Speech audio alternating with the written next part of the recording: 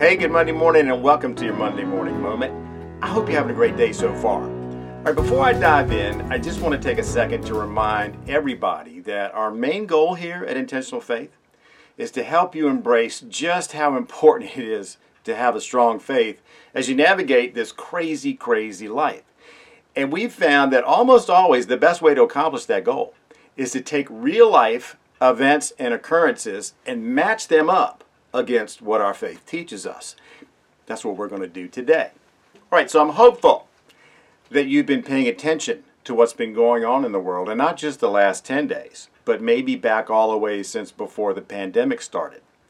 And I say hopeful because I know that there are many of us that would just as soon stick our head in the sand and pretend that nothing bad is happening. It's almost like we have this attitude of, well, if it's not directly impacting me, why do I need to worry? Well, I think that's a problem. And I would say to you, if you haven't been paying attention up to this point, I think it's time you take personal responsibility for not only knowing what's going on, but trying to understand it also. Now, I understand that it's getting more and more complicated. I get that. But you have to realize that at some point, things going on in the world, they might have a direct impact on you. And I just want you to be prepared. That's all. And remember, ignorance is no excuse. You won't be able to say, I didn't know. All right, end of that lecture. So here's the one thing that's bothering me. I bet it's bothering you also. And it's huge. And it's this. Today, how do I know who in the world I can trust anymore? Do you have that feeling also? I bet you do.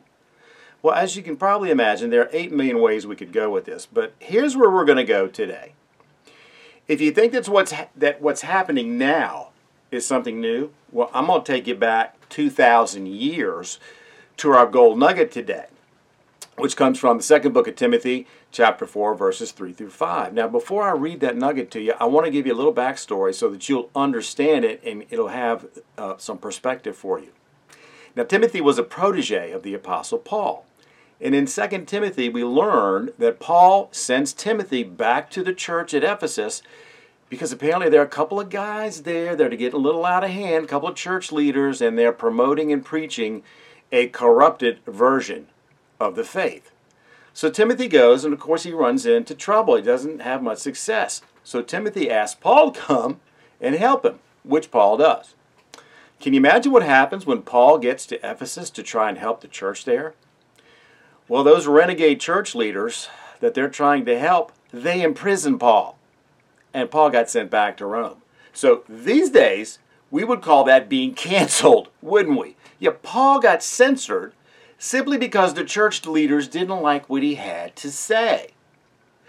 Hold on to that, and I'm going to go ahead and read you our gold nugget today. And I'm reading it from my Surfer's Bible, so that's pretty cool, yeah? All right, here we go. Listen up.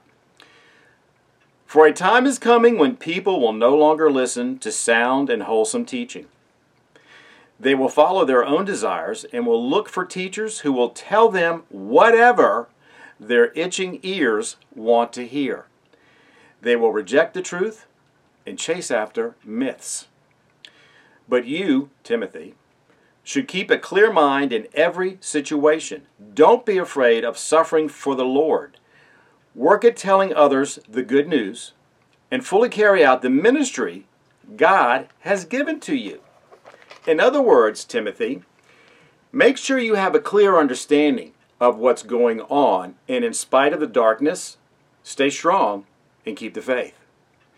Now, hopefully, you can see the parallels between what Paul and Timothy experienced, the church in Ephesus, and what's happening in the world today. Yeah. All right, so what's the takeaway for you? Well, as a person of faith, I know that I sometimes think, what the heck? I'm one person, what can I do? Maybe you can relate to that. Well, here it is. You have the power to choose. You have the power to choose.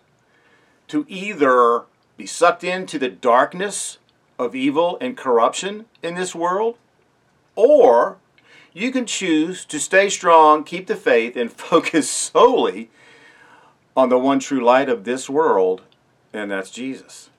Yep, that's simple. All right, So I'll leave you with this. You're wondering, okay, where do I start with that? We'll start by repeating the following 4 words every day, many times a day. Are you ready? I trust you, Jesus. You do that, good things are going to happen. And that's a wrap for today. As always, my friends, may the Lord of peace himself give you peace at all times and in every way. The Lord be with all of you. This week I want you to stay strong, keep the faith, be aware of what's going on, and I hope to see you right back here next Monday morning. Bye now.